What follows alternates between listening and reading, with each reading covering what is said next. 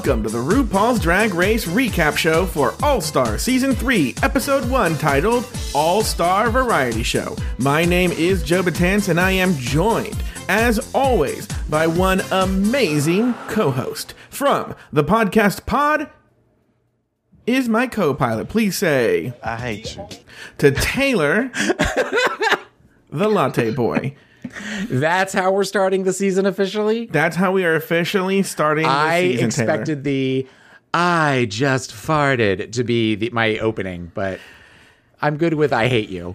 That's fine. Here's the deal. Look, I wanted, there were so many during the entrances that I wanted to use. Then I was strangely going meta. There's one part where I thought it'd be funny because there's a part during the reading challenge where Milk says Kennedy Davenport, and I thought it'd be funny just to put that. It's like, please say Kennedy Davenport to Taylor, the Latte Boy. But anyway, Taylor, how are you? How is it going? What's been going on? See, I have to say, because Taylor should know this. As of in a day, I'm gonna delete the first response. Yeah. Okay. And so people in the future won't know that there was a whole drama that happened with my computer and I have to say you were very understanding during most of it. I could hear you gritting your teeth as our recording sessions creeped more and more into your going to Olive Garden and Cheesecake Factory and going to Federated with your husband to buy things. But did you guys ever have Federated? I was going to say, I don't know what Federated is. Federated was like one of those, at least in the Southwest, there was like a Best Buy, but like in the 70s.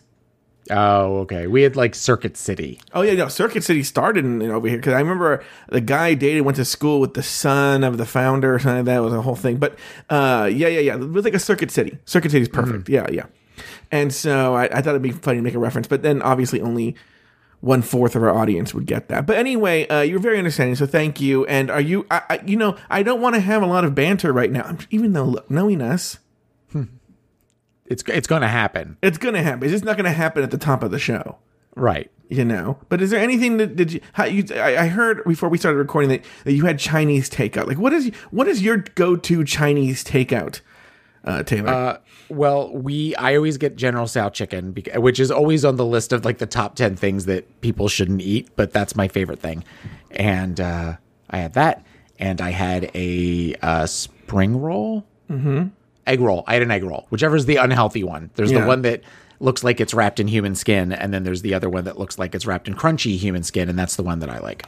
Now, let me tell you this: over here in Southern California, you never see General Tso's chicken.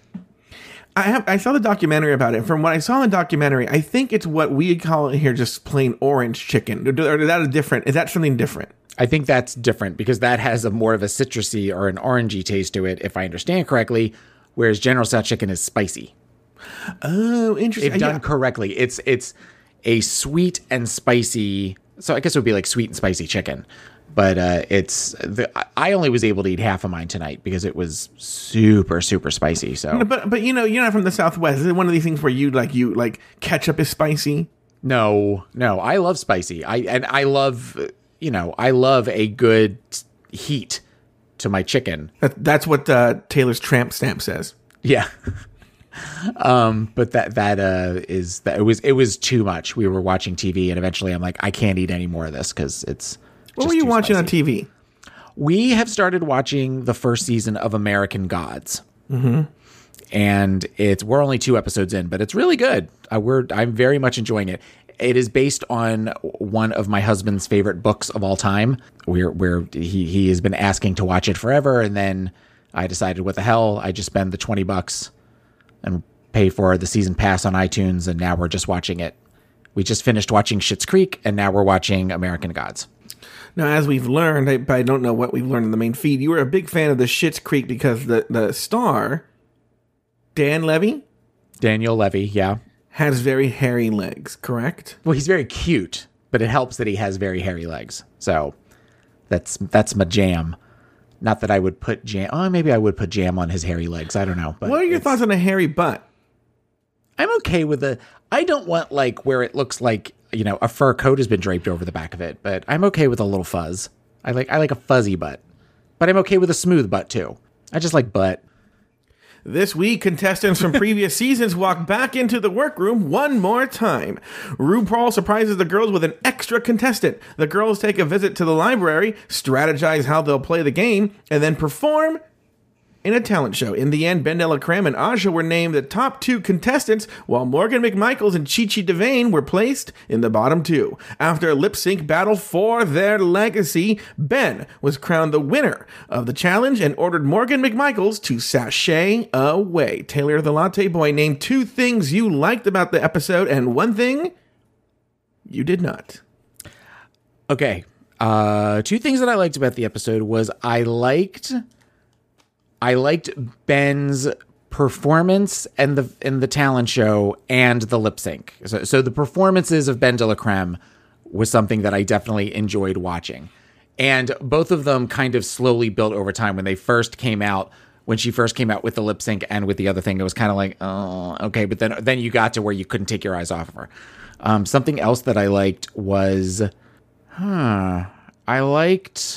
there are a lot of things. I'm going to say a real basic answer, and that is this was a very colorful episode. A lot of the outfits that everybody is wearing were very colorful and very bright and very cheery, so they were very pretty to look at. The outfits were very pretty to look at. One thing that I did not like was I did not like the talent show, but for reasons that I want to explain later on, if that makes sense. All right. Okay. All right. How about you? 2 things that I liked. Now, recently for Patreon, we covered All Stars 1, and I really struggled every episode. In fact, people should know, about 1 episode in, we switched it to 2 things you didn't like and 1 thing you did like for All Stars 1. But, I'm struggling more than I should. 2 things that I liked. To be honest with you, I really liked, I actually really liked Trixie's, talent performance. And I'll say I liked the fact that this is more of a big general thing, but I liked what happened when Ben eliminated Morgan. I felt that made the show very interesting. Yeah. And I feel that's what we're seeing from the queens seems very even if the queens aren't the best queens. And Larry Flick actually today, when I was on a Sirius show with him, brought something up like this. And we're going to get to the queens, but because they're not the A-list queens, they're hungrier.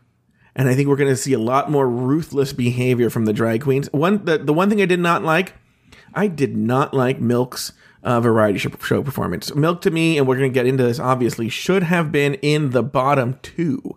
But, I would agree with that. Yeah. I would absolutely agree with that. That was awful. But what's funny is, we'll get to when we get to it. All right. In the empty workroom, each queen took one more chance to walk in and make a pithy comment. First up, Trixie Mattel.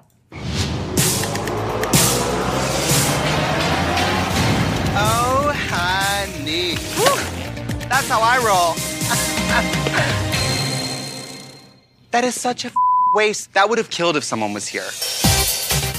All right, Taylor the Latte Boy, your thoughts on the entrance, the performance, the just general appearance of Trixie Mattel.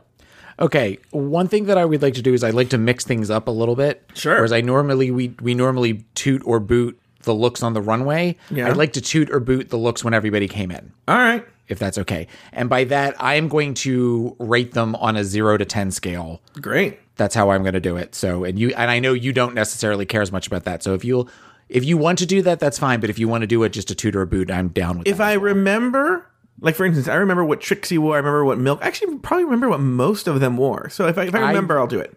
I remember what everybody wore, and I actually have a picture up of all of them standing together. So I can, if you don't remember, I can tell you. Okay. I hated the look. I love Trixie. Trixie is definitely one of my all-time favorite contestants on the show.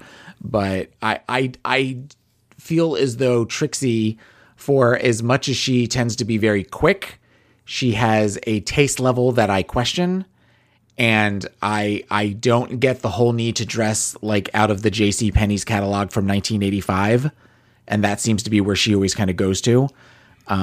I wrote, when she came in, I wrote down strawberry lemonade because that's kind of the pink and the yellow all together. That's what that reminded me of.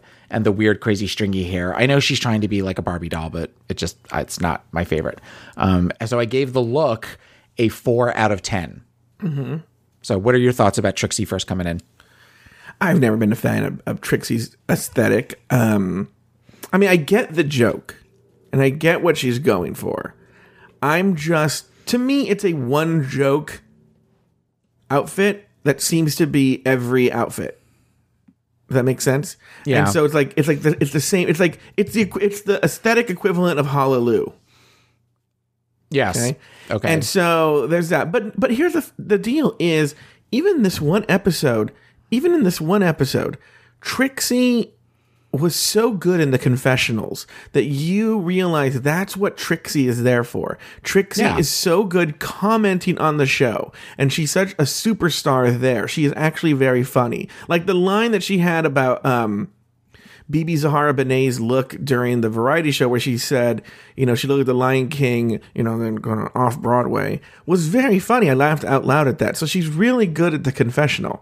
Yeah. So I'm happy that she's there because she's going to be a great person to comment on what's going on. But as far as what she brings as a drag queen, I'm very meh about it. And the look, I'm meh about it too. I'll give it a 5. Okay. All right. Next into the workroom, Milk.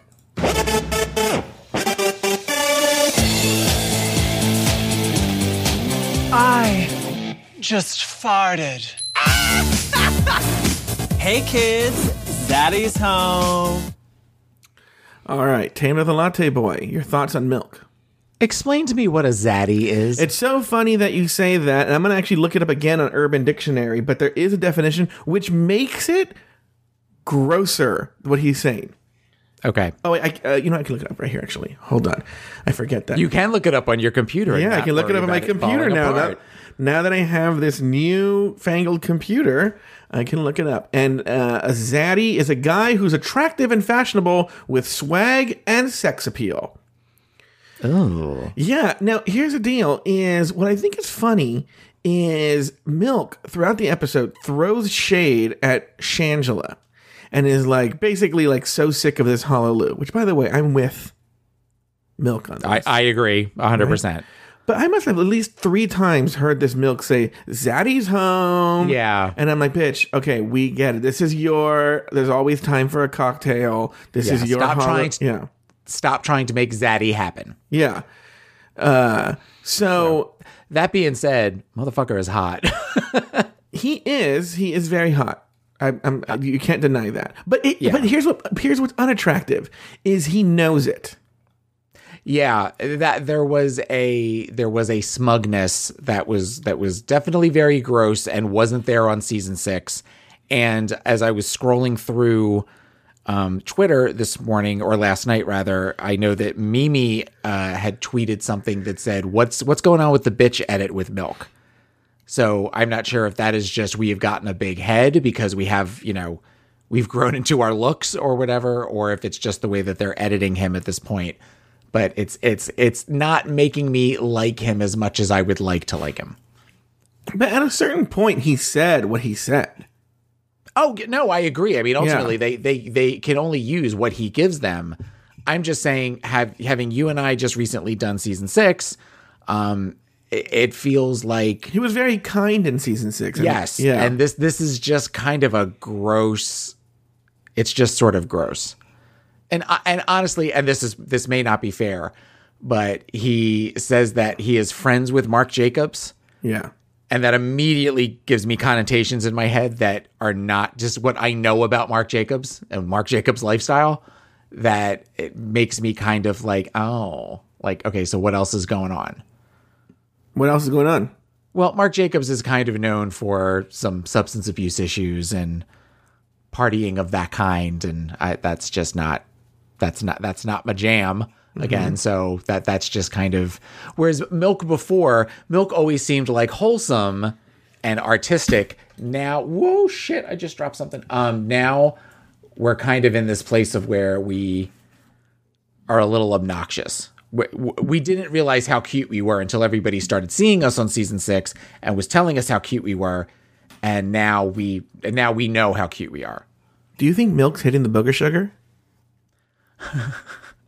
I don't know if Milk's hitting the booger sugar or not, but I wouldn't be surprised if Milk has hit the booger sugar at one point or another. Allegedly. What do you and his outfit? What were we going to give it? I hate the outfit. I absolutely hate the outfit. I hated when it was the weird Matador thing on season 6, and I am not a fan of denim in general. Particularly dark denim is just one of those. It just reminds me of 1982 Toughskins that I didn't want to wear, and my mom would send me to in 4th grade. So anything like that with the dark denim and the stupid weird mushroom hair, and I just not my favorite. Though I did think that Milk looked better than Trixie, so I gave Milk a 5 out of 10. What about you? It's funny because I think incrementally, I gave Trixie a 5. I give Milk a 6. I didn't hate the look, and he's a little avant-garde. He pushes the envelope, and this look. How much can you push the envelope with denim, though? Look, I've worn some denim where there's a lot of pushing of envelopes. All right, this Levi Strauss is like turning in his grave when he sees what I do. To his Levi Strauss is doing the Lord's work when you wear some of his jeans. Oh yeah, the stitching. Yeah, it's like a sausage casing a lot of times. Well, isn't it where they used to have the commercials where they would like put two, like, not two gorillas, but they would do something where they would like put it between two steers of jeans, and they would try to rip the jeans apart, and they couldn't get the jeans apart. I don't know. Something like that back in the 70s. I wasn't alive then, but you were totally alive. I was not. I was born in 1987. But I'll tell you this: there's nothing relaxed about a relaxed fit when I'm in it. No one's relaxed. Next into the room, Chi-Chi DeVayne. Wake up, wake up, wake up. This ain't no dream. I'm back. The Bayou Queen. Taylor the Latte Boy, your thoughts on Chi-Chi DeVayne? Chi-Chi, I love me some Chi-Chi. I love that Chi-Chi was kind of the underdog towards the end of season 8. Was that season 8? Yeah, that was season 8. Season 8. I am disappointed with her look. Her look is very simple, literally very Party City. With the yellow trash bags and the yellow cheap New Orleans Mardi Gras hat. That being said, I love the color of this.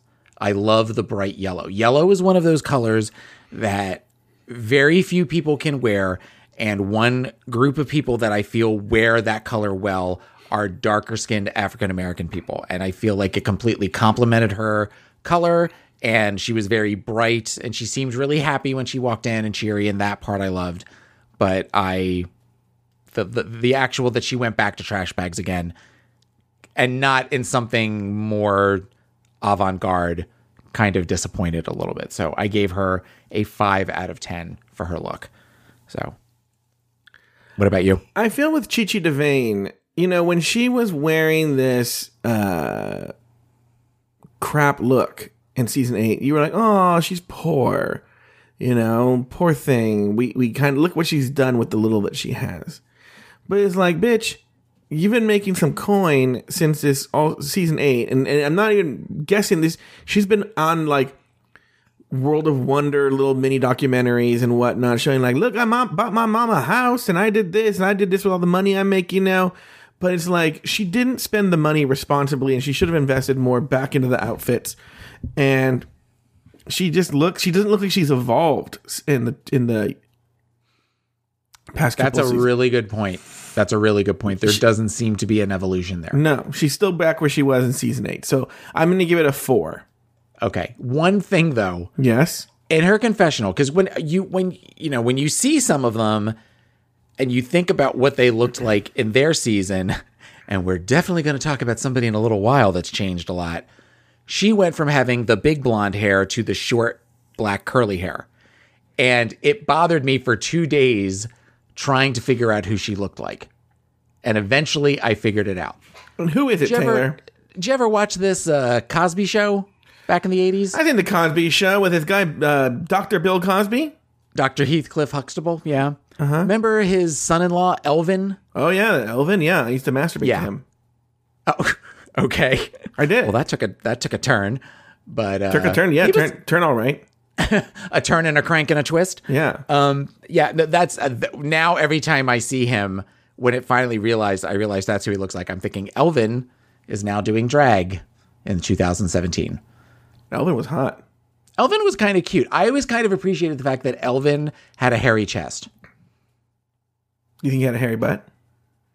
He might have had a hairy butt. I never really thought about Elvin's butt, but I definitely. What about when the hair goes in the crack of the butt? Are you a big fan of that? That's not necessarily. I like when the hair kind of goes up the legs and maybe is on the bottom of the butt. That is. If I had to have a hairy butt, that would be the kind of hairy butt I would want to have. That sounded like I was talking about myself, but I meant other people. Next in the workroom, Thorgy Thor. Oh my god. Ow! I think I just broke my ankle doing that. Okay, Thorgy Thor, your thoughts, Tana the Latte Boy. A couple of things.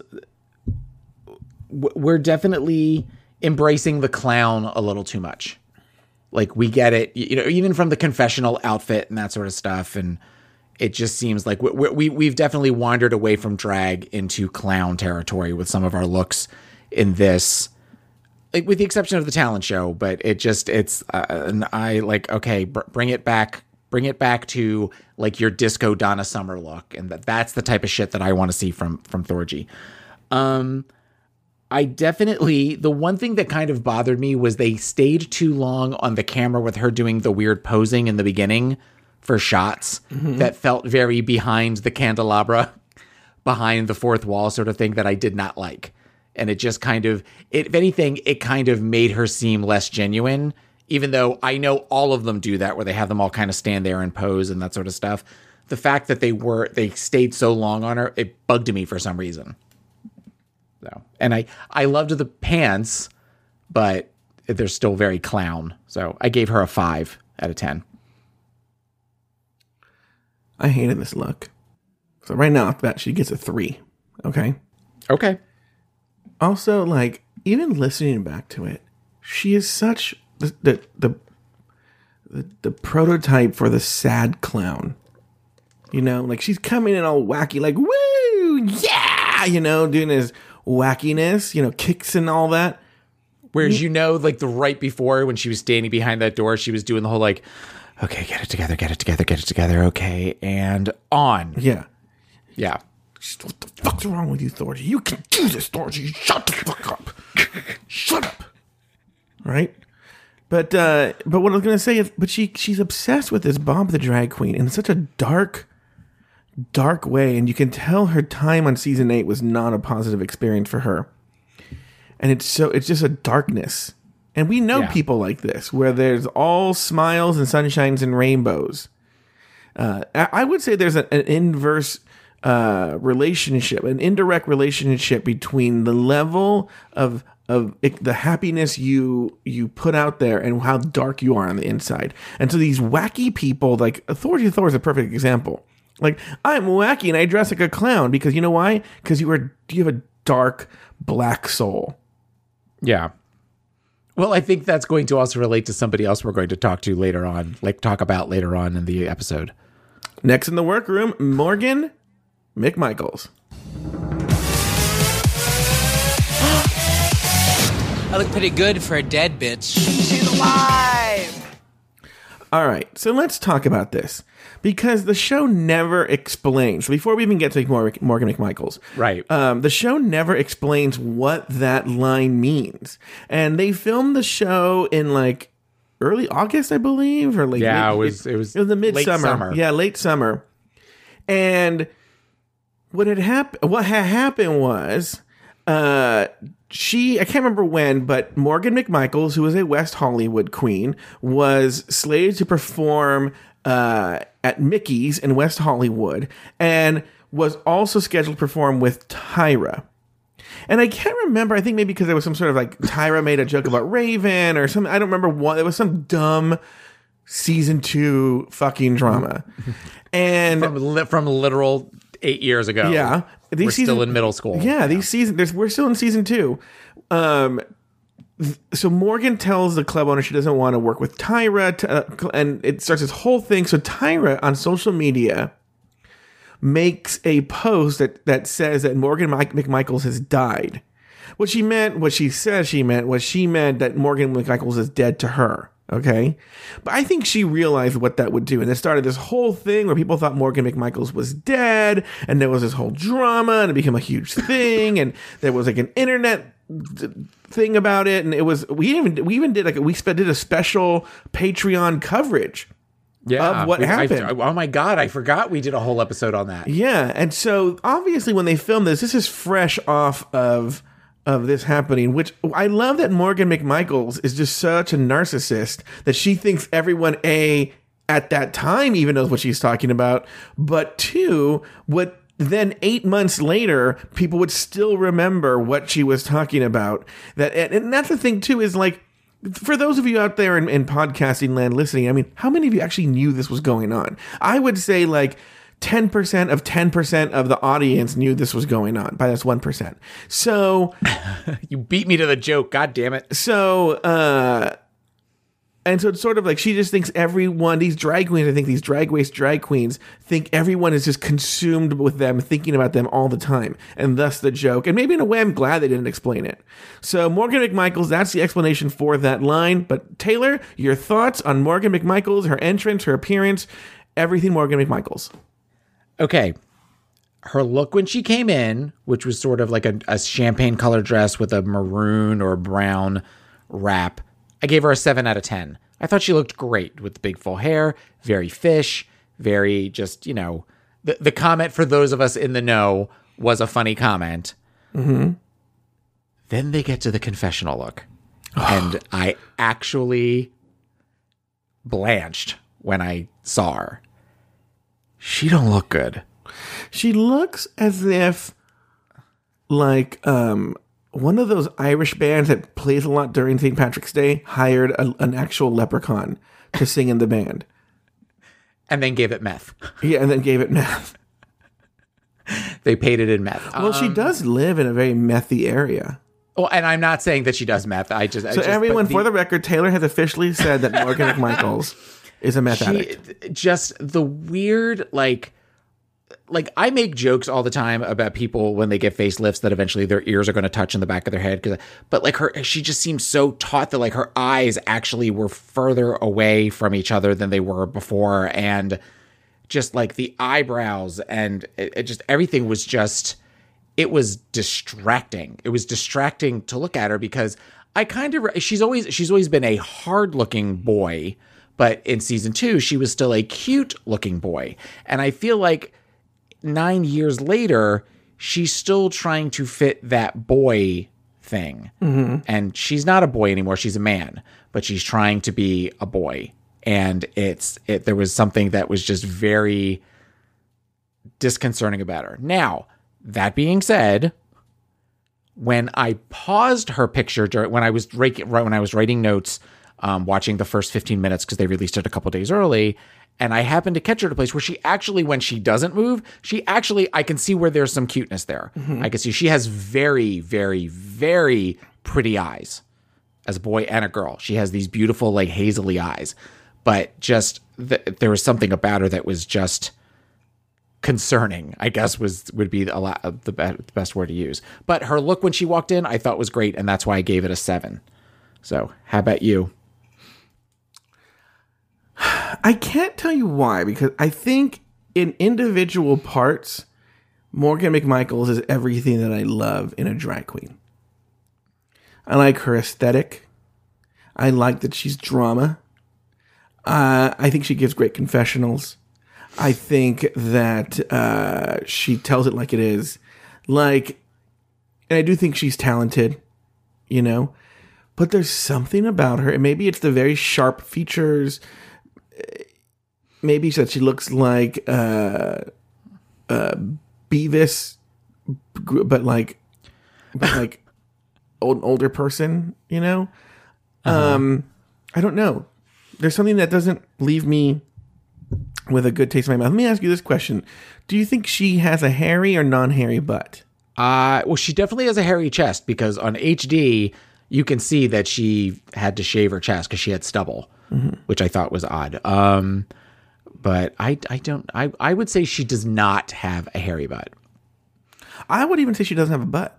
Well, she has to have something. You mean as far as the roundness of a butt? Yeah. I tell you, it's very flat. Okay. Well, she looks like somebody who is very little, very skinny. Yeah. So, and sometimes really, really skinny people, their legs just kind of go up to the middle of their back. Next in the workroom, Aja. Hey, yo, Stan! Oh, Lord. I have some unfinished business. Trixie, she stole your axe. Oh. No, you have to wait there. I f it up every time. All right, Taylor the Latte Boy, Aja. I hated the look. I gave the look a 3 out of 10. However, this episode liked Aja more than I think I did her entire season. Oh, interesting.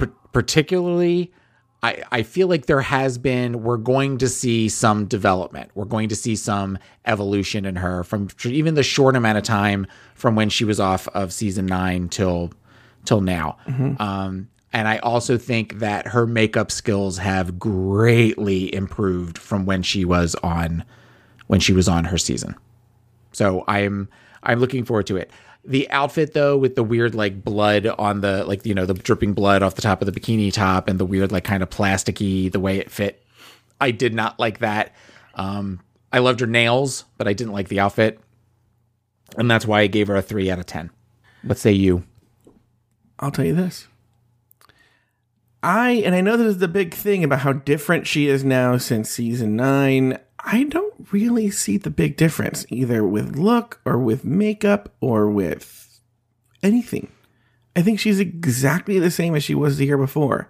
I feel this is sort of like she just decided she's different, but I haven't seen it. Maybe. Now, I could be wrong. I could be completely wrong. But just maybe that she has pink hair? I don't know. She doesn't seem like she's talking about how she improved her chin. There's a moment during the variety show where she's reacting to something that the queens did, and she has that chin back. Her skin seems. Now, by the way, I'm not knocking her skin, but she talked about how her skin is improved, and it seems to be the same as it was in the previous season. Now, everyone should know it's not just acne scars. She suffered some sort of facial burn when she was a child. And it might even be like a sad story too. I don't remember. But as most children getting burned in the face are. Well, not all. Like, look. Wow. Well, look, the kid from Christmas Story who got his tongue stuck in the light post. Would you be sad if he got burned? Oh, I would be sad if any child got burned. I would be sad if any child got burned. You know the story about him, right? About Aja? No, about the kid that got his tongue stuck to the pole in A Christmas Story. No, what's the story? He went on to make the movie The Toy with Richard Pryor. Oh yeah, and then, I love that movie. And I watched that movie a million times when I was a kid. And there's a lot of sex jokes in it. Yeah, there is a lot of sex jokes in it. But also, as he got into teenage years and he wasn't getting work as much, he eventually worked his way into where he befriended a lot of porn stars and was very much heavily involved in like porn companies and stuff, and eventually starred in a porno. Oh, he did? Yes. Was he cute as an adult? No. Oh. No, he was not cute as at all. I feel like I've seen like it was an True Hollywood Story, and they showed like scenes from like the waist up from him, and he was kind of had like the weird pot belly, and he had like the weird little patch of chest hair like between his chicken cutlet breast. It was just not a good look. But he apparently starred in at least 1 or 2 porns, and then at that point, like Hollywood would have absolutely nothing to do with him at that point. And he realized that he made mistakes. And do you think he thought at the time, like, this is my ticket back? I'm going to be in a porn. He could have been convinced maybe that people thought if you do this, you'll get back into mainstream entertainment. Is there anybody you can think of off the top of your head who was in something pornographic and then did something big with their lives? Like I'm talking in terms of show business. Well, I think, Tracy Lords would be somebody that eventually went on to make movies. But what movie? Name one of her movies, her mainstream movies. Crybaby. She was in Crybaby. Yeah, but I'm not going to... Look, here's the thing. I'm going to argue with you here. I don't feel John Waters counts it, because John Waters intentionally seeks out weirdos and porn stars. Well, but that movie also had Johnny Depp, which granted, yes. Okay, I guess I understand. I just proved your point. But at the time, he wasn't considered a weirdo. He was just sort of this avant-garde actor. This Johnny he was Depp just trying different things. Was so hot when he was young. Oh yeah, when he was on 21 Jump Street and that whole area. I used to go to Spencer Gifts. I didn't want anyone to know I was gay. I'd go to the Spencer Gifts and flip through the big plastic poster things. Mm-hmm. And I'd pretend I was looking at the girls, but I'd always be going back and forth between the Johnny Depp 21, because in the Johnny Depp 21 Jump Street poster, you can see a little hint of bulge. Okay. And that drove me mad as like a 13, 12-year-old boy or something. Ugh. And I would just go back and just look at his like VPL, in his jeans. But it's a very slight VPL, just acceptable enough. Just like you would see in Teen Beat magazine or what is that what it's called? Tiger Beat. Oh, Tiger Beat magazine. Tiger Beat and 16. Wasn't it 16? Yeah, 17. Come on. It's too old. No, for you. 16 was, I think, the other magazine that my sister used to get in her stocking at Christmas, and eventually I would peruse all the pictures because that's what I did back then as a little closeted gay boy. Next in the workroom, Ben de la Creme. Hi, everyone. It's me, Ben de la Creme. Again. All right, your thoughts on Ben de la Creme. Okay. I wrote the most about her than anybody else. All right. I definitely said 6 out of 10, but was swayed by the overuse of the dress. Had she not repurposed the dress from the Miss Congeniality win, I probably would have given her a higher score on that with that look. I definitely feel I don't know how much we want to talk about Ben now, but it's, as far as her initial look and everything, 6 out of 10. I have a feeling we're going to be talking about Ben extensively later on, so I'll just leave that here for now. All right. What about you? I didn't like the dress, which is funny because I like the original dress, but I wasn't a big fan of this dress that she had. And you know what? I remember in season 6 thinking her entrance was annoying. Ben de la Creme is I would say in season 6 was very similar to what I said about Thorgy Thor, where there was this fake niceness about her that you could tell was super phony and not real, and that she was really a dark human being. I do think with, Miss Congeniality not an option here, and with something more to prove, and maybe some darkness that happened after the show, we started to see a peek into that dark soul of Ben de la Creme. But this entrance mimicking exactly, almost move for move, her entrance into the season 6 was annoying. It was just as treacly as it was before, and I wasn't a fan. And I don't like it, and I'm going to give it because I know what she has potential for, I'm going to give it a 5. But it would have been a 3 any other way. Well, and you and I talked privately about the fact that even though they did eventually show everybody's original, that was the only one when they showed the initial... They released the first 15 minutes, but before that, they just released them walking in. And that was the only one that they kind of did the swipe back and forth where she almost walked in exactly the way she walked in through the doors the first time. And when I said to you, I thought they're trying to throw shade at Ben, because at first, when I first watched it and they compared it, it looked like she had a weight gain. Like where they were kind of showing, oh, look how she used to look, and now she's, put on some extra weight and that kind of stuff.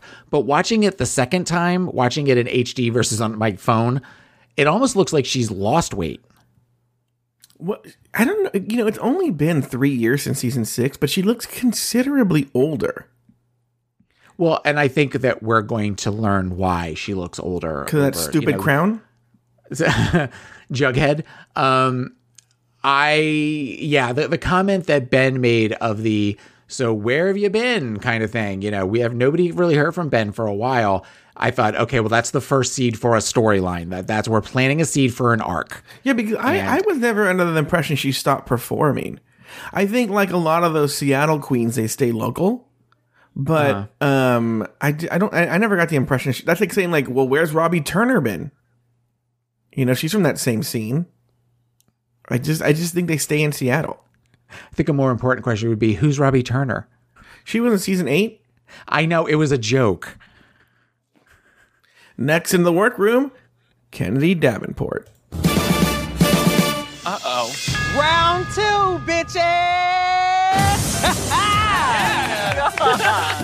Taylor, your thoughts on Kennedy Davenport? All I wrote was one of my favorite quotes from All Stars 2, and that was, choices. She looked a hot mess. She looked ridiculous. I gave her a 2 out of 10. And the only reason she got a 2 was because I love that color yellow on African American people. And I love the color, but all of the little mirrors and the weird mask and the crazy hair, like the Coming to America hair with the huge, the whole thing was just, it was horrible. It was absolutely horrible. I'm going to tell you something. Oh, God. I didn't hate this look. Really? It was very drag. I thought it was kind of fierce to enter the workroom that way with that high hair.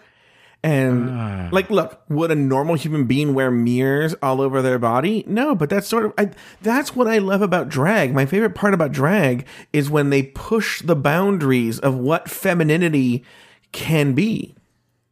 And so I actually like this look. It's not a look I would, if a real person really wore this look out in public, I would think that person was a crazy person. But on RuPaul's Drag Race, entering the workroom that way, I think it's kind of sickening. I think it speaks to her taste level. I'm not saying she has a good taste level. I'm just saying for that entrance. I want you, if you have a bad taste level, I want you to have a good taste level about, I want you to understand you have a bad taste level and put it together in a way that makes sense. That whole outfit did not make sense. That you could have taken the dress, the diamonds, and the hair. The three of them together just don't mesh well to me. Any one of those would have worked had you changed the dress or changed the hair or done something different. The whole thing together was just not, no.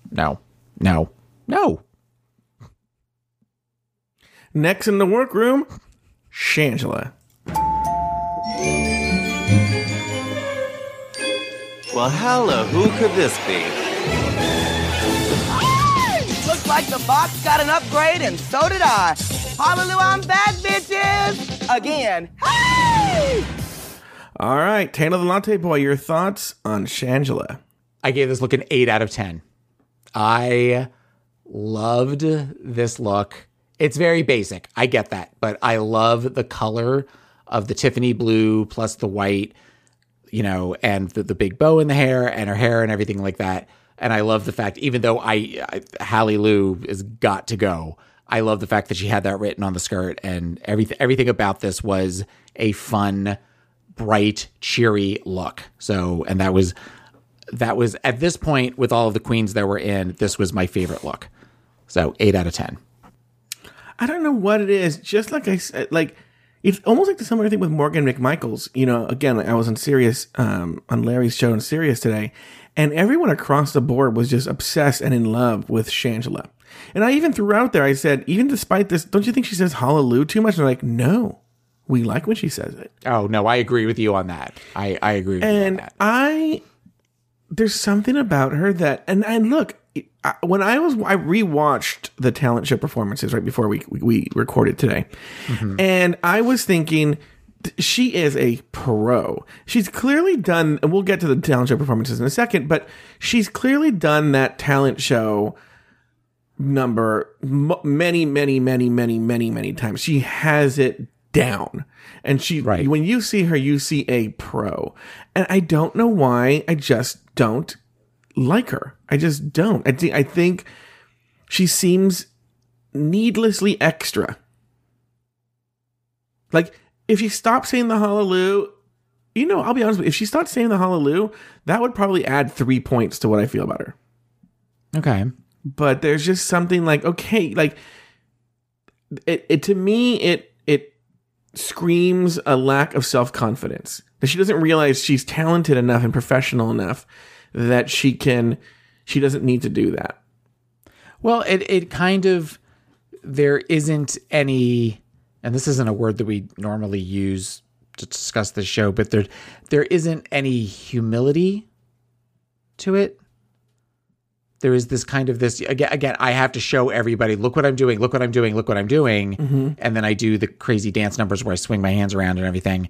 But there isn't anything where it kind of shows a, I get what you're saying kind of thing. Up until I think when she got her critique during judges panel, I feel like they said something to her and she said, okay, thank you. I hear what you're saying. Yeah, no, that's what I'm saying. She has all the elements of a great Drag Race contestant down.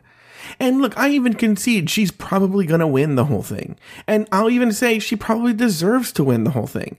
But there's just something where I was like, meh, about her. Like, right. Like I don't think she would have done well in All Stars 2. No, she would have gotten eaten alive on All Stars 2. Yeah.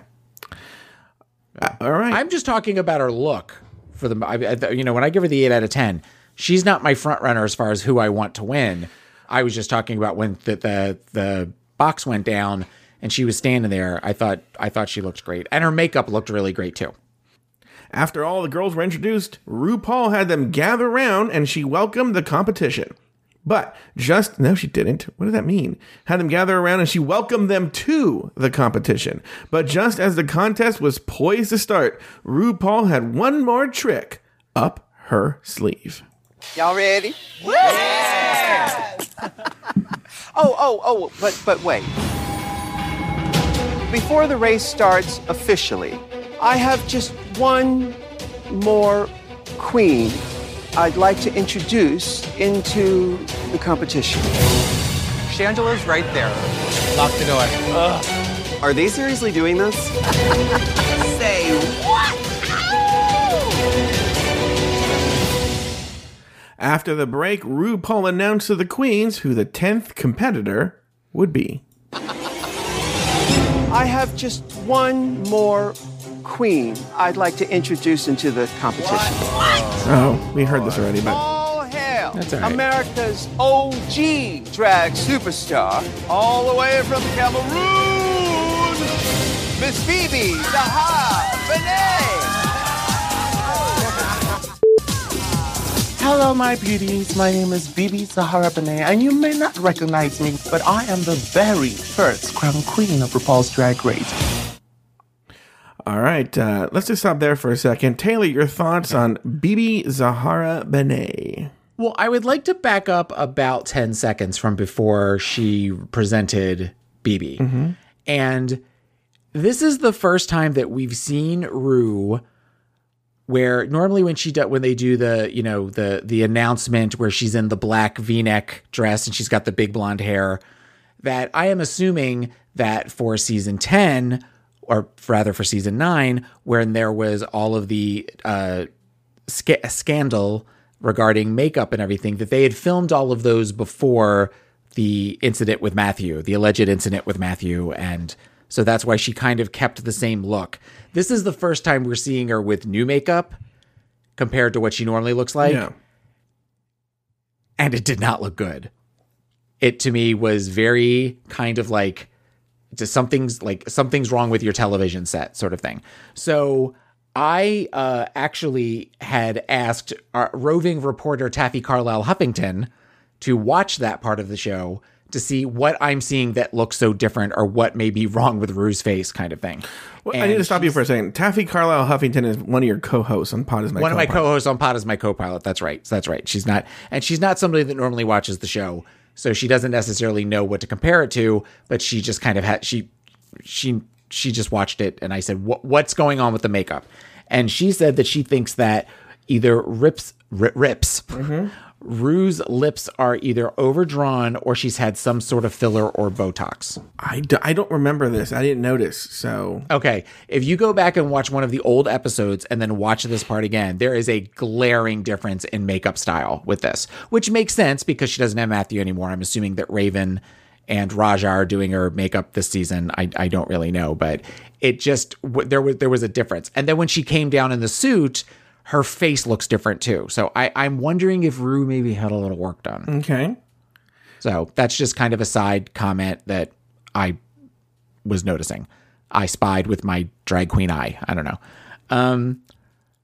BeBe Zahara Benet, if we're going back to the rating, I give BeBe a 10 out of 10. This dress was beautiful. She looked beautiful. She looked amazing. I was blown away because I was kind of expecting the crazy wild like lion hair, which she did kind of wear in the talent show, but she looked very regal and very much. I read something that says that she based the dress on Lupita Nyong'o's dress from the Golden Globes, I think, from a couple of years ago, but it was a Ralph Lauren print, or maybe the dress was Ralph Lauren. I'm not sure, but she looked gorgeous. So 10s across the board. What do you feel about the controversy that maybe, the queens are feeling that BeBe Zahara as a previous winner should not be there? That it feels odd for her to be there. I can see where it would feel odd. I definitely would feel like she's had her moment in the sun. Let somebody else take a chance. And I think if they tried it with a Sharon or a Bianca or a Bob, I think there would be even more backlash against it, unless they were doing a season of all previous winners. Mm-hmm. She is in this weird little pocket universe, though, of when the show was very small, when nobody watched it, where it's close to impossible to get. You can't find it online anywhere. So I can see where she would maybe do that as a contestant to bring that back, to give her a chance to be seen by a larger audience that maybe doesn't know who she is. Because when you watch those little video clips where she says, I was the original winner, I mean, even like the video that VH1 showed is horrible. It looks like a copy of a copy of a copy. Mm-hmm. So I can see, I don't have a problem with it as much as I thought I did. But I think also part of that is because she brought her A game. She was fierce. And I think it does light an additional fire under the other queens' asses. But then my whole thing is like, why not bring back, like, they should just redo season 1 as like a. Well, and it's funny you mentioned that, because I did something tonight that I don't normally do, which is I went on Reddit. Uh-huh.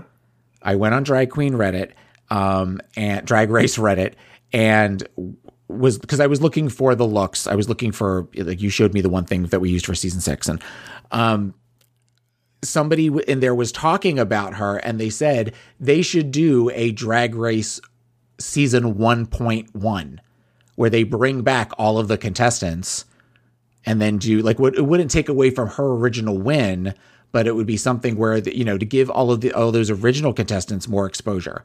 And there was some talk in there about whether or not that would work.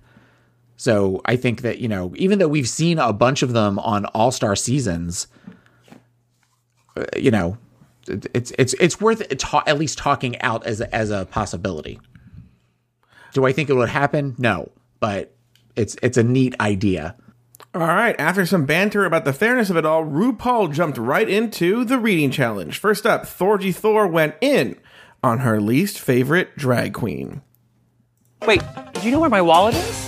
What? Chi-Chi, did you take it when you stole my spot in the top 5 of season 8? Oh. Shangela is the most annoying thing I've ever met in my life. She's like a pull-up toy that says hallelujah. But the only thing more annoying than Shangela is Bob the Drag Queen. Just in my opinion. By the way, Ru, do you know me and Aja used to work together in Brooklyn? No, I didn't know that. Do you know she's a straight-up witch? She cast a spell on the producers. How else do you think she ended up on All Stars? A little later, Trixie took her turn to throw some shade. Aja, you're beautiful, you're gorgeous, you look like Seal. Wow, Milk, you put a lot into this look. What, 2%? Shangela, Hey! what if this season we put you in a box? Because you're going to holla lose. Bendela Creme, who was named the winner of the challenge, took her shots at the girls. Well, I'm very excited to read all of my sisters. Oh, Thorgy, I love this full outfit. I usually only get to see about this much when you're handing out balloons from that sewer grate. Oh, my God. Shangela, you have come so far. Initially, your makeup was kind of busted and your outfits were a mess and your personality was super grating. But look at how far you've come now. You are much older. Oh, my God. Trixie. Now, a lot of people clock your makeup, but I totally get it. You know, you're just painting for the back of the room, which makes sense because that's where your audience collects if you remember to lock the door. And BB, I hear that this is the year that you might get 2 crowns, which is really not a lot of dental work as far as those early seasons are concerned. Okay, now Taylor, we're going to stop right here for a second. I have pulled all of the reading challenges. Ben got by far the most time, by almost like 3 times.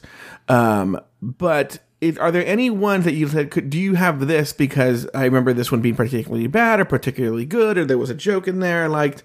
Anybody that you remember?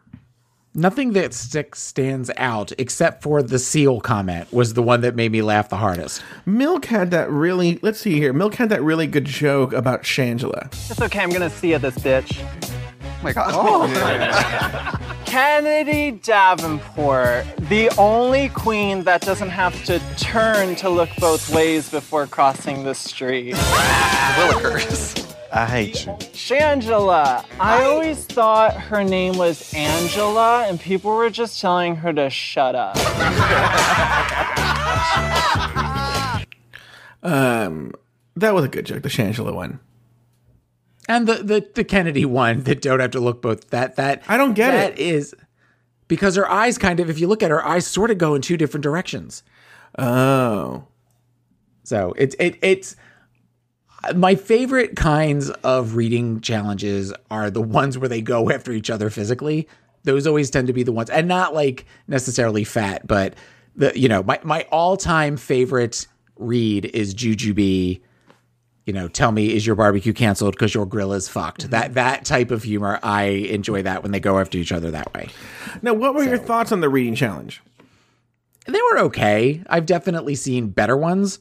I didn't feel like there was any stinkers, but there was no that I will remember that for ever as a drag race. No, there was nothing that stood out in that regard. I think that these reading challenges get worse and worse every single season. This was horrible. It's just, now they're just at a point where it's like, Taylor the Latte Boy. It's no wonder your name's Taylor. It sounds like Gaylord. And latte. Is it because you like to eat a latte? Because you're fat. It's like, that's the joke. It's like, really? It's like super dumb. Yeah. I don't get it. Well, I think that is much like with other different things that they've done. They know what to expect now. So they come into the season knowing there's going to be a snatch game, knowing there's going to be a reading challenge, knowing that there's going to be, different things like that. So they come in prepared, whereas I think the early on, you appreciated the fact that they really didn't have time to prepare. They were able to come up with things much quicker. Whereas now, when you've been accepted to be on an all-star season, especially an all-star season, because they've all done it before. They've all done the reading challenge. You're not getting that initial organic reaction to things. You're getting that I've prepared a list of things about these potential contestants, as we talked about on the first response, that you said that Katya had said that they were kind of given a list of potential other contestants on the show, and they just had to come prepared. Yeah. So, whereas I think that which is why they wait to do the reading challenge until later on in the season, on the other seasons, because that way they all get to know each other a little bit. Yeah. I forgot to put this in the script, but I had pulled this clip, and I think it's important for not only the season, but for the show, in case there are people who haven't ever watched the show before, even though I don't know why you listen to this podcast. But once again, RuPaul explained the rules for elimination, the very special All-Star rules. Let me play that right now. All-Star rules are in full effect. Each week, the top 2 queens will lip sync for their legacy. The winner will receive a $10,000 tip, plus the power to eliminate one of her fellow queens. After the reading challenge, RuPaul immediately delivered this week's Maxi Challenge. All right, ladies, it's time to get ready for your big comeback to the main stage. For this week's Maxi Challenge, you'll be headlining in an all-star variety show. Hello. Back in the workroom, Ben de la Creme shared who she expected to see in the competition, while Milk in the confessional shares his thoughts on Ben. And I have to say that I really thought Valentina was going to be here. Me too. And I am disappointed because I am now like the Miss Congeniality who, like, if I'm like a bitch, that's going to look terrible. But if Valentina was here, she's just like already automatically the worst about that. I like Ben. I just think she can come across as trying to be congenial. But I don't think that that's actually who she is. I think she will be congenial to get exactly what she wants. Later, Ben de la Creme listens to Morgan's thoughts on who would be eliminated if Morgan won the lip sync battle. How do you feel about the whole elimination setup? I like it. Do you? I'm just gonna send the bitch home that I think is the strongest. Really? That's exactly what I'm gonna do. That is Well, terrifying. the thing is, I mean, why lie about it? Like, everybody played Kumbaya last year, and it was like, here, we are all friends, we are all sisters, but like at the end of the day, $100,000. My strategy for sending girls home, it isn't shady, it is honest. This is a game. You have to play it to win it. And I love the girls, but I want to win. I feel like it would be like career suicide to look straight in the camera and say, that person's my biggest threat, go home. But you don't just have to deal with like what other people's response is. You have to deal with like how you feel about how you won or didn't win. But if you're honest, then there's no fast one being pulled.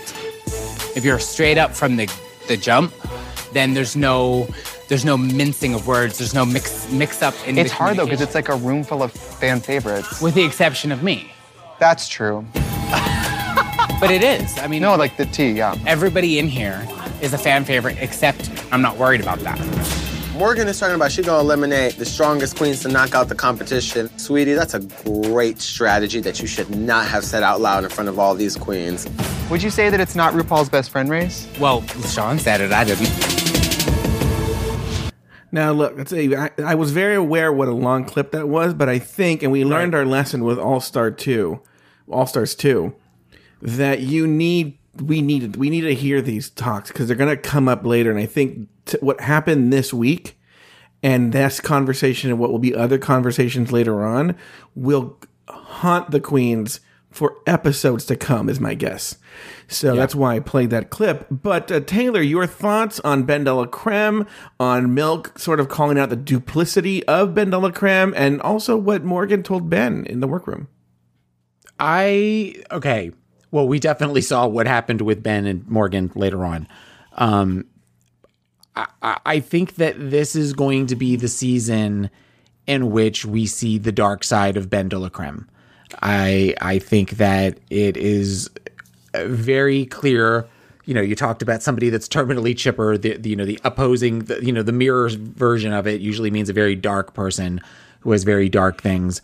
The skewed morality, for lack of a better word, and decision making she made at the end of the episode. The comments of she sort of disappeared and nobody knew where she went and that kind of thing. The reason that they're putting all these little things out there, Milk's comments about, like you said, she's congenial to get what she wants. That's her manipulation. You're planting seeds. You're planting seeds at this point for this storyline, of which at some point we're going to see a crack. We're going to see some ugliness, and it's going to look like a deranged housewife from the 60s. It worries me for Ben, because I do like Ben. Ben is one of those people that you want to root for. My fear is that at some point I will stop wanting to root for her. I think, again, Larry started this point on a serious show, and I'm going to take it and run with it, which is that my feeling is that All Stars 2 had A-list queens. And because they had nothing to prove, they were self-confident enough to focus on the sisterhood. And if you remember, in All Stars 2, when they had to eliminate another queen, now granted, they were shocked by this twist in the elimination strategy, but when they had to eliminate, it was very emotional. Like, every week was very emotional. Right. They didn't like doing it. But as I stated on a previous episode, these are B-list queens. And you can be offended by that or not offended by that, but the truth is the quality of who these queens are on the show, in terms of, like, if you have A-list celebrities and you have B-list celebrities, this is the B team. This is not who you're thinking of as all-stars from RuPaul's Drag Race. And because of their B-list status, they're going to be more cutthroat because they have something to prove. The queens from a couple of years ago had nothing to prove. The queens from this year have a lot to prove. They need to claw their way to the top. And for that reason, this is why it may not carry the star power of All Stars 2, but I think what we'll see as the season progresses, it's going to be a lot more cutthroat and a lot more backstabby. And we're going to hear about this later on when we get to the elimination strategy, that they have not coalesced around an elimination strategy as much as Ben wants it to be. And like I said, Ben is a perfect person to have in here because the person that Ben pretended to be on season 6, and we're already seeing the darkness on this one. But in season, absolutely. In season 6, she was nothing but effervescent the entire time. Whenever you saw it. Or she was always, if she wasn't effervescent, there was this, like, Darian Lake was, like, attacking her, and she was like a wounded little bird, oh, I can't believe, why would someone say that? But I think because she doesn't have a miscongeniality prize to win, she's not worried about that. So I think we are in for a bumpy ride. And like I said, there are no, we are not discussing spoilers, we're not discussing rumors, and we're not discussing conspiracy theories on this show anymore, unless you go to Patreon, where Evan Ayres and myself will have a show that I think I'm going to call the Rumor Mill, okay? And that's where Evan and I will discuss, we will discuss all the conspiracies on Reddit. We will discuss all the rumors, all the conspiracy theories, and everything that you hear about in not just Reddit, but in the whole RuPaul's Drag Race world. If you would like to listen to this, you need to go to patreon.com/Drag Race Recap, and for as little as $1 a month, you can have access to that show, which will come out in the middle of the following week from every episode. So, make sure to go to patreon.com/Drag Race Recap, sign up. It's $1 and you get that every week for the run of the new episodes. Evan and myself talking about the rumors, what's to come, what we think is coming down the pipeline. And that's if you want to hear that stuff. Okay? By the way, even if you don't want to hear it, you can support us. There's a lot of good things that are going to be happening here. Longer versions of this show, perhaps. Also, along with, we covered season 6 and we covered All Stars 1 in the off season, and you would have access to those if you subscribe at a higher level. Okay, so that said, let's move on now to the All-Star Variety Show. It was time for a talent show, and the girls all took their turns at the stage. It's not really worth it because it's very visual to play sound clips, but what I'm going to do is I'm going to go down queen by queen, what they did, and then Taylor and I are going to talk about it. First up, Shangela did some dancing and a lip sync. Taylor, your thoughts on Shangela and her dancing / lip sync? Okay. You knew we were talking about this. No, I know, but I kind of wanted to talk about it generally first. Okay, what was your general take first? My general idea on it first was that I did not care for this one as much as I did the last one to some degree, because the idea of this was it was an all-star talent show. And I feel like we got half a talent show and half a drag show. I think you're being generous by saying half. Okay, well, I don't think it's right. Not right. Right's not the right word. I think the fact that 5 of the 10 contestants all showed up with singles that they could release on iTunes or Spotify that they were going to lip sync versus other queens that did other things or sang. I think I have a real problem with that. And I know that's going to get me some hate comments, and I really kind of don't care. When you think about last season of how many contestants were there on All Stars 2? 10? Yeah. 12? I think maybe, yeah, 8 or 9 or 10, I don't know. Did any of them lip sync? Coco Montrese did something, right? No, she just did the weird dance to like the 30s. Okay, but I think, this is where I think you're giving the girls a not fair shake. They kind of said something that hinted what was going on. And I think there was I wouldn't necessarily call it rigor mortis, but I think what happened, in fact, I was talking to, Patreon co-host Evan Ayers today, and he was saying, I don't know, well, maybe we'll go deeper into this next week on our Rumor Mill show, but he was saying that the girls were told to present something that would be TV friendly, that was very visual. Okay. 1.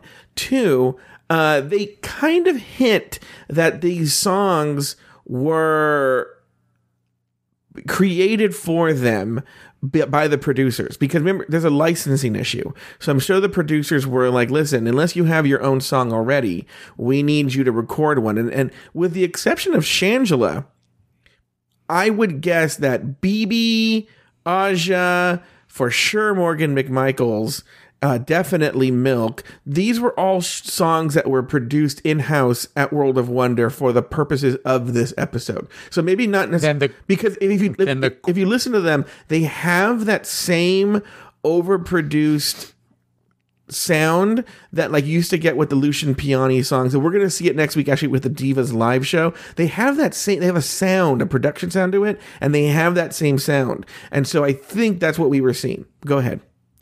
I feel like the BB song is a single of hers that she had out earlier, and it could be. So I don't know that, but that's necessary. But that might have been produced by World of Wonder. I don't know.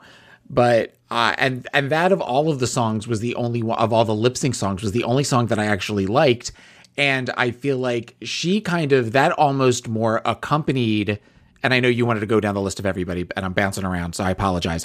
But that was almost more an African dance that had a little bit of lip syncing versus the whole, like particularly getting back to Shangela, that was just a lip sync. That was just a lip sync to her own voice. But that's what House of Edwards does. Whenever you see now I've gotten to see House of Edwards perform several times, either at the pre-show for the finale or when you're at DragCon. They do put on quite the show at DragCon at their booth, and they do this kind of stuff. And this is just what House of Edwards does. That number was, you can tell straight from their House of Edwards show. Oh, and I know that because I know the whole list. I need to be on, whatever the stupid thing that she does.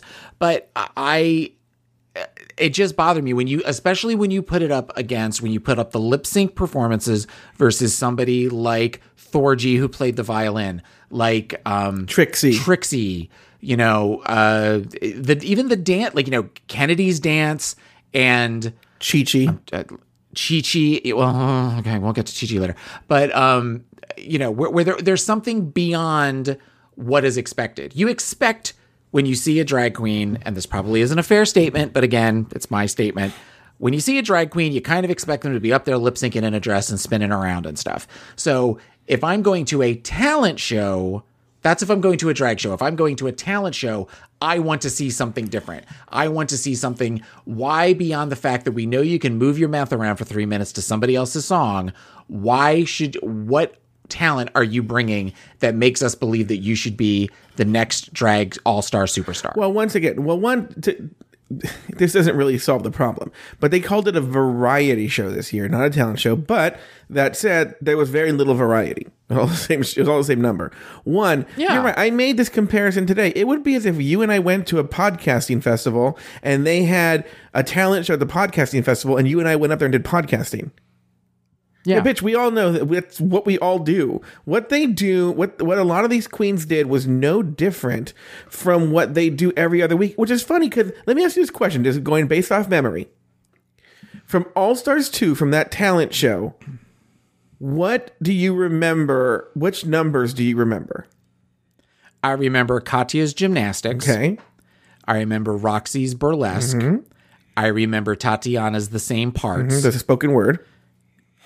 The spoken word, yes, I'm sorry. I'm trying to think who I'm going through in my head. Detox played the drums with the paint. Horrible number. She splashed, but it was different. Horrible number. That should have been a variety show. I remember it. There was a variety. No, I'm saying, no, that was a talent show last time. But like, if I would have seen that going backwards from what I said earlier, if Detox, I hated that number in All Stars 2. If Detox would have done that this year, it would have been the best number. Yeah. Don't you agree? If she would have done that, it would have been up there. Yeah. And that was one of the worst. Adore sang. Absolutely Adore sang. I'm trying to remember who was there, which is horrible because Alaska. What did Alaska? Alaska did like a comedy song. Yeah. But she sang it. She sang right? it, yeah. Okay. So, I mean, there was even if there was songs. Then Ginger sang that horrible song. And then a lot of singing, because remember Fifi O'Hara did that, like, the acapella number? Yeah. God, All Stars 2 was so fucking good. So when you compare it to this, something that you're right, something that even if it was produced by World of Wonder, and it's a new song specifically for them with their voice, it's something that they do on any Saturday night at Mickey's. You know, Monday. or any random Thursday night. Whatever. I was trying to make a point. I was sort of like, oh, okay. So we're doing another, even when they talked about it in the workroom where they said, I brought a track and I'm going to lip sync to my own track. And then they were all like, oh, well, I'm doing that too. It just, no. I was not as entertained with On a Whole as I was with All Stars 2 variety / talent show. All right, so let's do this. Since we covered it in detail in the general sense, I'm going to go through the list. You just tell me how many lipsticks out of 10 you give it. Ready? Shangela, who did dancing / lip sync. I would say a 3 or a 4. I am not a big fan of Shangela. To me, she gives a lot of energy. It's so spastic to me that it's just, and I get that that's the whole, her and Alyssa Edwards and Laganja, that's what they do. And but it to me was not, somebody in one of the bonus reads I saw today said, you make epilepsy entertaining. And that's kind of what I always get from her. So I would say like a 3. Really? I thought it was, because she's done it a billion times, obviously, and it was very professional. I'd give it a 6. Okay. All right. Bibi Zahara Benet did a lip sync. I would give that one. I would definitely give that a 5 or a 6, only because it seemed like the lip sync, the song, was not the primary focus. It was more about her dancing. But she wasn't dancing, which was Bibi danced. No, she did not. Look at it again. She danced. She did that weird thing with her legs in the beginning, and then she was kind of doing like the African moves. I sort of felt she was just walking around. I felt like there was more of a choreography. The only thing missing was her collecting dollars as she was doing it. I liked it more than Shangela, so I would give that one a 6. 4 on my end. Thorgy Thor, violin. Thorgy Thor, I would give a 7. No, I would give an 8 because it was something. How often do you see a drag queen playing the violin? It was something different. I thought she did a really good job. I thought it was beautiful. The hair was ridiculous, but the whole thing I thought it was interesting to watch, and it was entertaining. So in that regards, I would give it an 8. I'd give it a 5 because it was, and that's only because it was interesting because it was violin. but it was I was like a song I didn't know, and I was like it was just it sort of felt like watching your friend's kid. Like they make you everyone gather around, our kid's gonna play the violin. And you're like, ugh. Okay. Aja, she did dancing / lip sync. Aja, I would give I'll give a 5 to Aja because it is the lip sync / it's a lip sync / dance. I love a death drop. I'm getting tired of death drops. I'm getting really tired of death drops, but that one was a pretty sickening one though. Well, that was a sickening one, but at some point, somebody's going to hurt themselves. At a certain point, they're going to make, where'd she go? And then she's going to just fall from the ceiling. Right. I mean, it's you know, it was worth it because I felt like that was a genuine reaction from Rue when she hit the ground. So in that regards, it was worth it, but and all of where she like kind of did the duck walk down the runway and everything. I'll give that one a 5. She had that coat on when I saw her at Battle on the Catwalk in December. I would give it a 6. I thought it was really good dancing. Even though it was just dancing, lip sync to everyone, she was probably she's probably my favorite, actually. Okay. All right, Kennedy Davenport, just dancing. Kennedy Davenport, I'd give a 7 to, because one, it's just dancing. She didn't try to incorporate lip syncing to a song. She is a crazy dancer.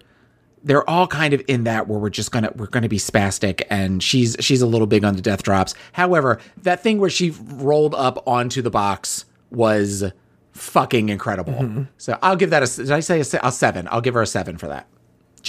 She gets the extra point just for that spin onto the box. It would have been a 7, but I feel a lot of her dancing is just like, look, I can twirl my wig around, and I know she's the dancing diva of Texas, but like. Okay. Ben de la Creme did burlesque. That was my favorite one. I gave her a 9. I thought it was fun. It was campy. It was entertaining. It was silly, and it had a charm to it. But it had a charm to it. It was my favorite one, so I would give it a 9. All right, I would give it a 7. I've seen better. Okay. Chi Chi DeVayne, baton twirling / dancing. Oh, you poor bitch. She was just a hot mess. The outfit with the green, like Muppet skin on the front and the hair in the face and I get the shoes. They were giving her grief about the shoes, and I get that it definitely shortened her and it made her chunkier and all that kind of stuff. But it was just a big mess. I would say that it was probably, she deserved to be in the bottom 2. I would give her a 2 out of 10 on that. I'd give it a 2 as well. I think I agree with that one. It was not cute. It wasn't good. Morgan McMichaels, lip sync / dancing. Horrible. And the weird, I'm going to focus all of my energy at the other queens versus the audience. And we had like the Ursula wig that the couple of locks kept kind of flying off the side, like they weren't staying attached. That was distracting. And again, it was a lip sync that she could do anywhere. I'd get a 3 out of 10. I'd give it a 4. They clearly had the song, because she even says, like, you can tell she wanted to do a well-known song. That's what she does. She lip syncs to very well-known songs. And the producers were like, no, we're not paying for that. And she had to make up this, they worked with her to make this dumb song that was very specific about the show. Right. And it sounded like an in-house production house music. And so I don't really blame her for that. The wig, sometimes shit happens. I'm going to give it a 4. Okay. Trixie singing that country song. I love that song. I thought that song was great. I love Trixie's album. In fact, one of the songs made Pot Is My Co-Pilot's Thanksgiving mixtape this year. And it was just for somebody that is with the sharp, funny wit and everything. And I also get she kind of looked like Dolly Parton on an old episode of the Barbara Mandrell variety show in the 70s. It was a very charming, very pretty song. I'd give that. That might have been my favorite performance. Yeah, it might be my favorite too. Yeah, so I would say that was a 10 for me. Plus, she also looked the look with the, the floor length the gingham and the big bouffant hair, and it was a good song. I looked for the song this morning online and I wasn't able to find it, but apparently sometime later in the morning or in the afternoon she released it as a single. So I'd give it an 8. And finally, Milk. Milk was horrible. Milk, that was a horrible, annoying, horrible, ridiculous, horrible, repetitive, horrible performance. So I would give that one a 2. I'd give it a 1. It was dumb. Okay. I know she was trying to be a paper doll, and it was just, all she did was just walk around and put cardboard in front of her, cardboard doll cutouts. It was really kind of stupid. All right. Yeah. Later on the main stage, RuPaul named BB, Milk, and Kennedy as safe. How Milk was safe, I don't know. After the critiques, RuPaul named Chi Chi and Morgan as the bottom 2 and placed Aja and Ben in the top 2. Back in the workroom, the girls discussed their strategies for the elimination process. So as this goes on, are you guys going to go on like the performance that day, performance in the show overall? It should be a combination. I'd like to know if we all have any system or code in place for how we would like to make our decisions from this night on. Are we going off the judges' critiques? Like, they sort of came to a little bit of a consensus last season. Okay, so Miss Dayla apparently is suffering from the short-term memory loss. Did you see All Stars 2? The whole group consensus thing didn't work out.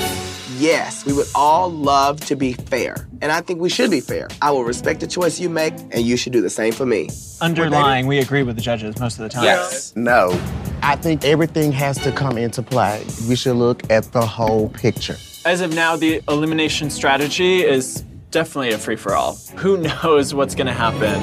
Next, Aja and Ben each had conversations with Chi Chi and Morgan. During her conversation with Morgan, Ben brought up their previous conversation. How are you doing? Well, as good as expected, I suppose. I want to talk to you about something.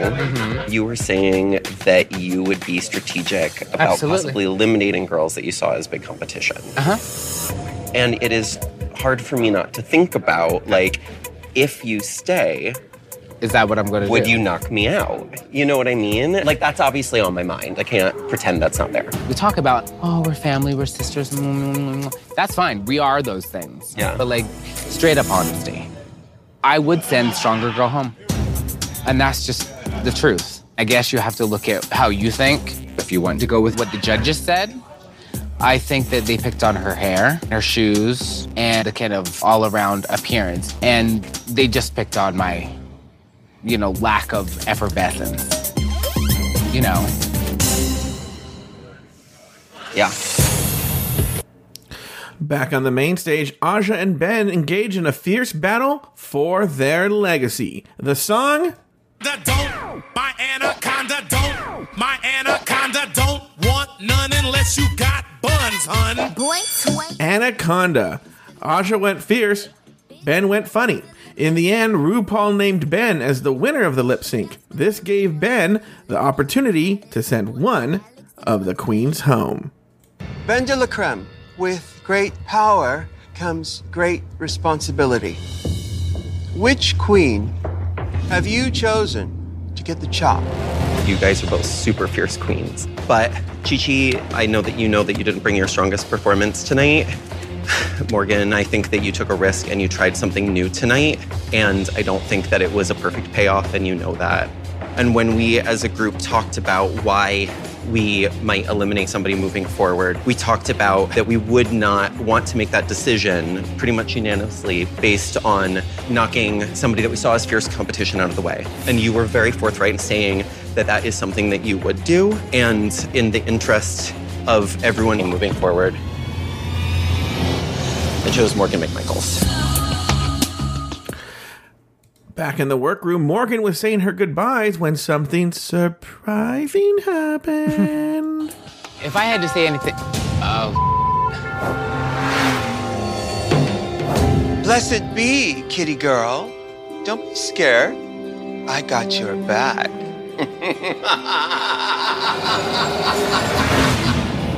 I don't know what that means.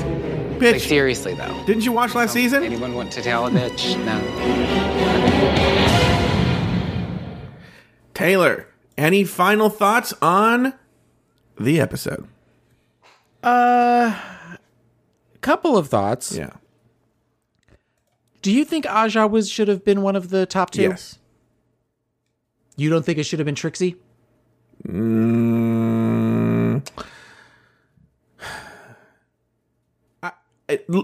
That's a trick question. If it were Trixie, I wouldn't have been like, what?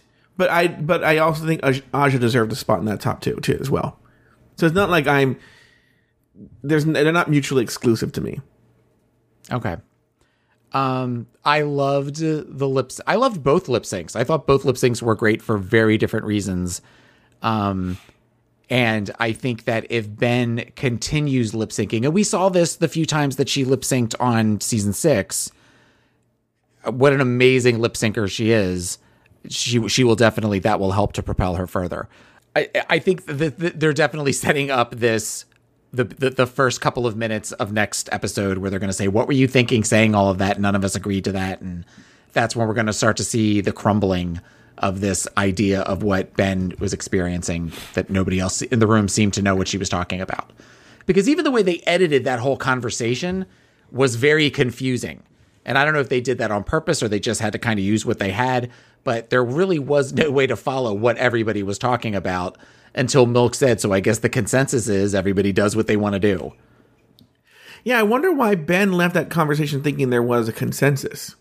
Okay, one other thing, and we actually didn't talk about this in the very beginning of the episode, the whole Handmaid's Tale skit in the beginning, and then it kind of comes full circle. That was the last shot of them kind of just standing in the background. Babalu and I both yelp laughed, oh my God, what the hell is this? Even though we know what they did last season, I'm wondering if they're doing some sort of twist on it. Where all the queens are going to walk in those Handmaid's Tale outfits. Well, okay, okay. So at some point they're just going to bring them back like they did last time and let them to compete to come back in? Well, okay, but then why bring in the Handmaid's Tale thing? They're just going to dress it in a different way. Okay. I just feel like that's just an odd that they're going to try to do something. Taylor, it wasn't like this episode is literally like as if this was a play and the understudies did episode 1 of All Stars 2. They did the. Now I know. Go ahead. I know that. I just but the whole comment of whereas last time when Coco was the first one out and she made the whole you're not out of the game yet. We've still got is very different than don't worry, I got your back, girl. All right. I just feel like I am probably going to be wrong, and you're going to be able to play this tape for me in a couple of weeks. But I feel like maybe there's a twist on the twist. That is my thought. Do you have any final thoughts? I think you're overestimating the originality of World of Wonder. Look, here's the thing: is like I said, I'm predicting there will be some dead bodies strewn around the workroom over the coming weeks.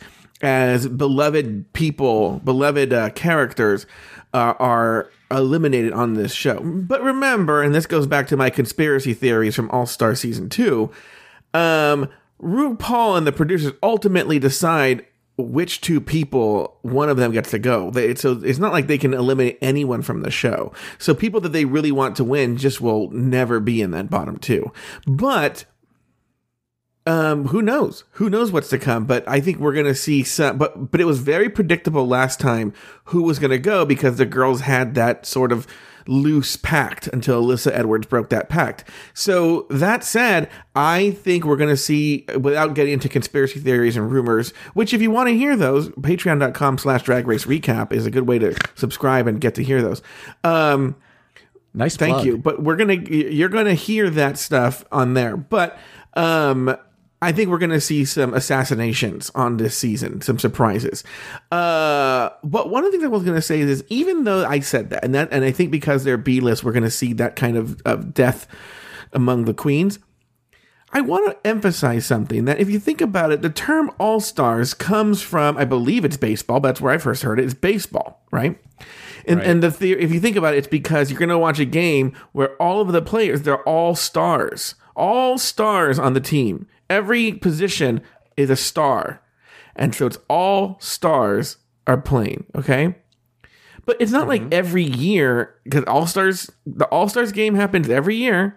It's not like every year they have to have a whole different batch of teams. It's the same all-stars that come back every year and they're voted in.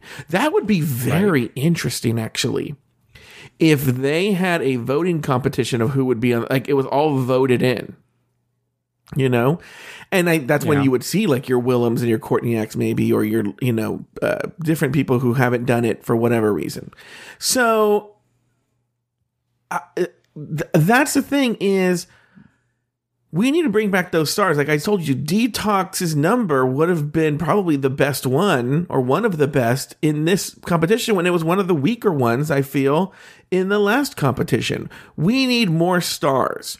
And I think a combination of stars with the Cutthroat B-list would make for a very great season. I think even though Morgan McMichaels went today, I think a lot of groundwork was laid for some very important episodes to come, because I'll just say this.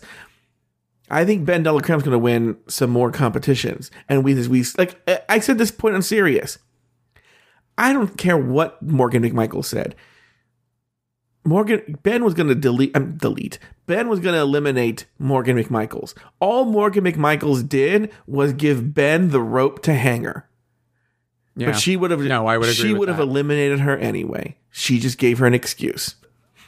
Well, that concludes this week's episode of RuPaul's Drag Race Recap. Tune in next weekend every week as Taylor and I discuss, dissect, and deconstruct each brand new episode of RuPaul's Drag Race All-Stars Season 3. Until then, for Taylor the Latte Boy and myself, sashay away. Until next week.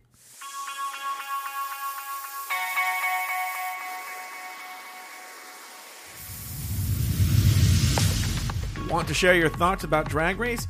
Email us at dragracerecap@gmail.com. If you want to help the show, leave us a review on iTunes. The more positive reviews we get, the higher we move up in the rankings, and that helps the show find a bigger audience.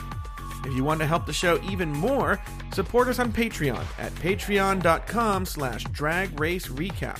For as little as $1 a month, you gain access to exclusive bonus content not available on the main podcast feed. For up-to-the-minute news about the show, follow us on Facebook at facebook.com/dragracerecap and follow us on Twitter at dragracerecap. To find all of our old episodes, visit us at our website at dragracerecap.com. Taylor has his own podcast. It's called Pod Is My Co-Pilot, and you can find it at podismycopilot.com or wherever you get your podcasts. You can follow Taylor on Instagram and Twitter at PIMCTaylor. Want to hear me talk about Drag Race even more? Well, then listen to me on One-on-One with Larry Flick every Friday at 2 p.m. Eastern, 11 a.m. Pacific, exclusively on Entertainment Weekly Radio, Channel 105 on Sirius XM Radio. You can also find me on my other podcast, Catching Up with Mike and Joe, available at catchinguppodcast.com and wherever you get your podcasts. Finally, follow me on Instagram and Twitter at Joe Betance, that's JoeBetance.